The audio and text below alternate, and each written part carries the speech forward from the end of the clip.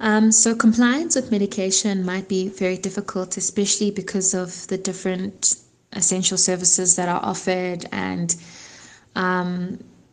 partly because of not being able to access certain facilities because of the lockdown.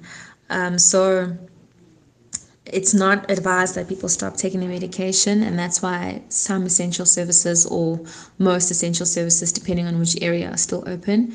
And it's important to access your medication during this time, especially because of the isolation that's involved with staying at home or staying home alone for 21 days. So it's recommended that health continues as usual. So example that I can give is, if you were coming back from surgery and the doctor gave you some post-operative measures, you wouldn't stop post-operative measures because of a lockdown. It would continue, otherwise your foot can get infected.